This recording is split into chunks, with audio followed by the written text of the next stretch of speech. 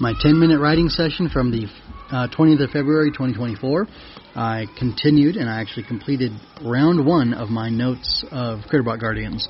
I have to go back and work on their personalities and such, but I am done with the abilities of the 4 Critterbot Guardians, which is a good thing. Moves me one step closer to finishing that big chapter that I have. And yeah, I have a whole outline for the rest of that book, but I definitely need this as a fundamental part of writing that next chapter. And like I said, I'm one step closer.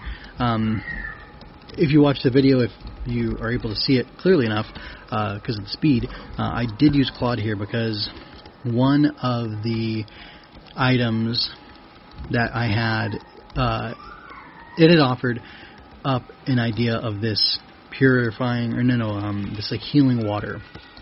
And I didn't really like the idea of the healing water. I kind of liked it at first blush, and then I didn't pay attention to it for too long. And then my other characters have healing abilities, and I thought, well, it's redundant to have other characters have healing abilities. Well, it's redundant to have too many characters have healing abilities, so let's not do that. And I decided to go with this like moisture vaporator thing, which is an idea I had previously. And I jumped over to Claude to help me figure out other non-combat abilities for the Water Guardian and something like moisture vaporator, which that's a very specific term I'm using.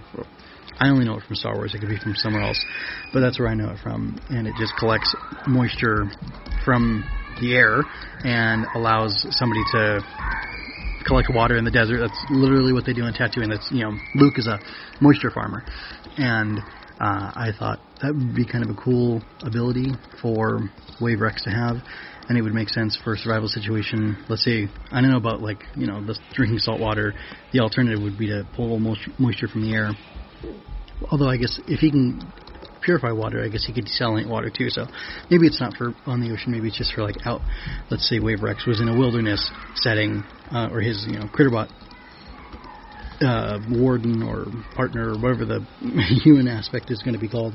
If they're out in a desert type situation and they need water, they could collect it with this vaporizer power that he has. And yeah, I think it's a decent passive ability.